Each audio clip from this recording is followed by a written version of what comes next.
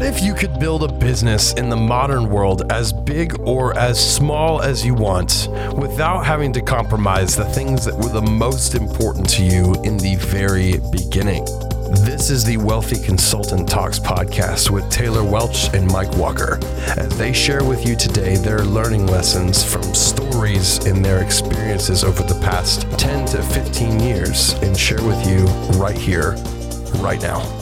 Let's get into it. All right. What's up, everyone? Welcome to an episode of Wealthy Consultant Talks. It's just me today. And here's why. Mike, our fearless consultant extraordinaire, a wizard of all things marketing, coaching, and he's going to listen to this and yell at me for talking nice about him. He's actually on a plane headed to Nashville because tomorrow we have our monthly fly-in for modern day consultant clients, and so he's on his way here. He obviously lives on the West Coast. We're in Nashville, so he'll be here tomorrow.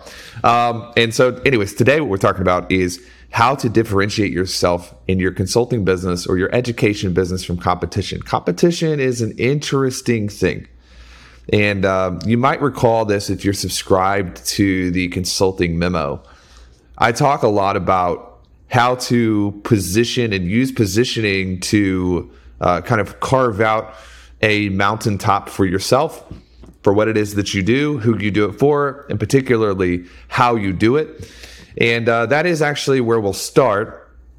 If we look at the different ways to make yourself stand out, zagging versus zigging, zigging versus zagging, typically whatever the market, the mainstream market is doing, you have an easy way to differentiate yourself just by doing it different. And this sounds a little bit too easy, but I've noticed and I've found over the years that whatever looks the same and sounds the same is going to get lumped in as the same. So as educators and teachers and practitioners, consultants, whatever it is you identify as, we're all doing similar things in that we are selling or monetizing information, transformation, practical advice, dispensing experiential advice. There's things that you have gone through that have made your particular contribution unique and different.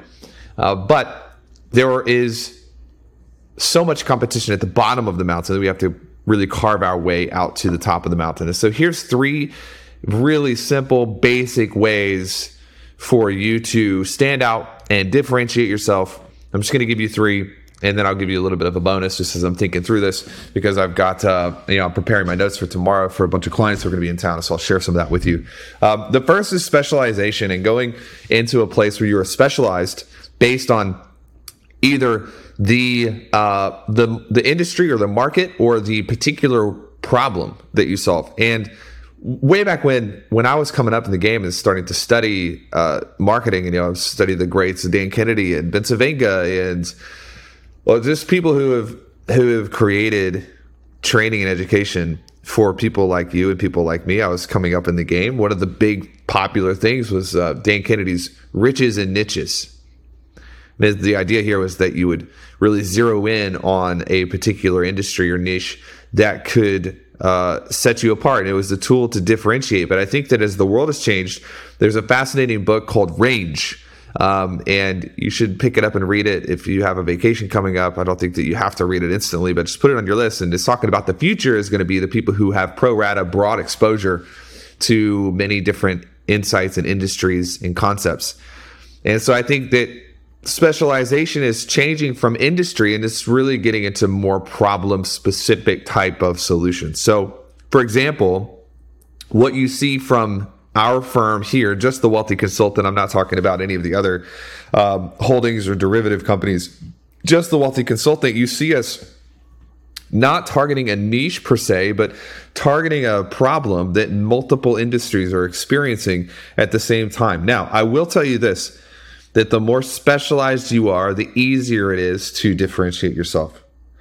However, we're moving into a day and age, I believe, where the longer term, durable type of specialization is not just industry, it's problem. Second way is through the client services element of your business. So there's the what you do, the who you do it for, and then there's the how you do it. And I think that it's a mistake that I'm hearing actually shared around the internet all of the time, where people are talking about, build a great product and people will come, and it's like, no, I actually don't agree with that. I love it for what it, but the people that are saying that don't believe it either. Like when you look at Arby's, for whatever reason, my 4-year-old daughter loves Arby's and I can't figure it out.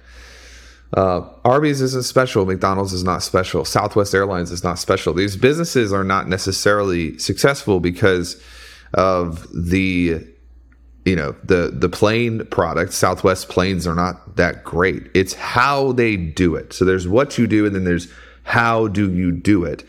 And client services is a fantastic way to create fans and to retain clientele, because it's the business of relationship. How do you engage? How do you interact with your clientele? And there are systems and models and frameworks that we teach our clients inside of, Modern Day Consultant and Phase 2 Mastermind and the different things that we have and we provide that help you bolster up the relational capital, as my mentor Jay would say, the relational capital you have inside of your organization. Relational capital is one of the non-monetary benefits inside of a business that you can capitalize on or leverage when you need it. And this is where know, like, and trust comes from. When somebody knows you, they like you, and they trust you, this is relational capital. This is how you build relationships. The third way to differentiate yourself from your competitors is through clearly communicated innovation.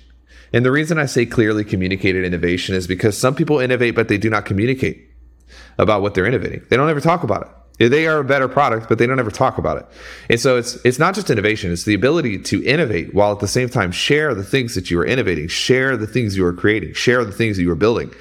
And innovate, yes, and solve problems in a more efficient manner, yes, but also like we demonstrate. And if you're not in the Facebook group, the resource group, you should hop into that. If you're subscribed to our blog, you can go to wealthyconsultant.com. You can see our blog and our content. But we are innovating, and we are constantly talking about the ways that we are innovating. I'll give you an example. Yesterday, for the first time, I taught a handful of clients how to use models-based selling. Models-based selling. I was part of the inventors of the consultative selling on the internet. When 2012, 2013, 2014 rolled around, I was trained by a person named Gary, and he taught me consultative selling, and I took that and I expounded upon it and advanced it.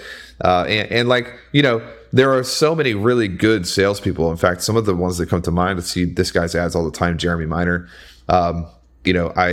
I see his ads all the time, and you look at his stuff and he's fantastic because consultative selling, he knows what he's doing. There are these people who have learned the ropes, and they have innovated on the ropes, and they have taken the ropes further, and they have pushed humanity forward in their ability to communicate. But there's a new style of selling that's models based, and I'm pulling it from software. And so I taught clients how to do that, and they were blown away. So there's an example. I'm innovating. I'm also here talking to you about how I'm innovating so that you are aware of it. If you would like to know about what that looks like and how it works and how it makes sales effortless and it makes it not high pressure, and you don't have to use claims, then you should hop in and talk to somebody about becoming a client. Notice that I'm talking about it. I'm showing you how I am innovating, but at the same time, I'm making it alluring. Not enough people do this. And sometimes I think it's due to insecurity, or people just aren't spending the requisite time to communicate properly what they're doing. Because there's the thing itself that you have created, and then there's the communication or the talking about the thing that you have created. So these are 3 different ways. Really, we can sum everything up into what, who, how. What are you doing? Who are you doing it for? How are you doing it? What are you doing? Who are you doing it for? How are you doing it? The more clarity you can get on those 3 things, and the more innovation you can have on the third, which is how. The third is the how. You want constant innovation on the how. The more clarity you can have on these 3 things, the more you're going to stand out in a market that all feels, looks, smells, tastes the same. Hope that's helpful. And we'll see you next time when Mike is back to guide us through the rest of the process. All right. See you guys.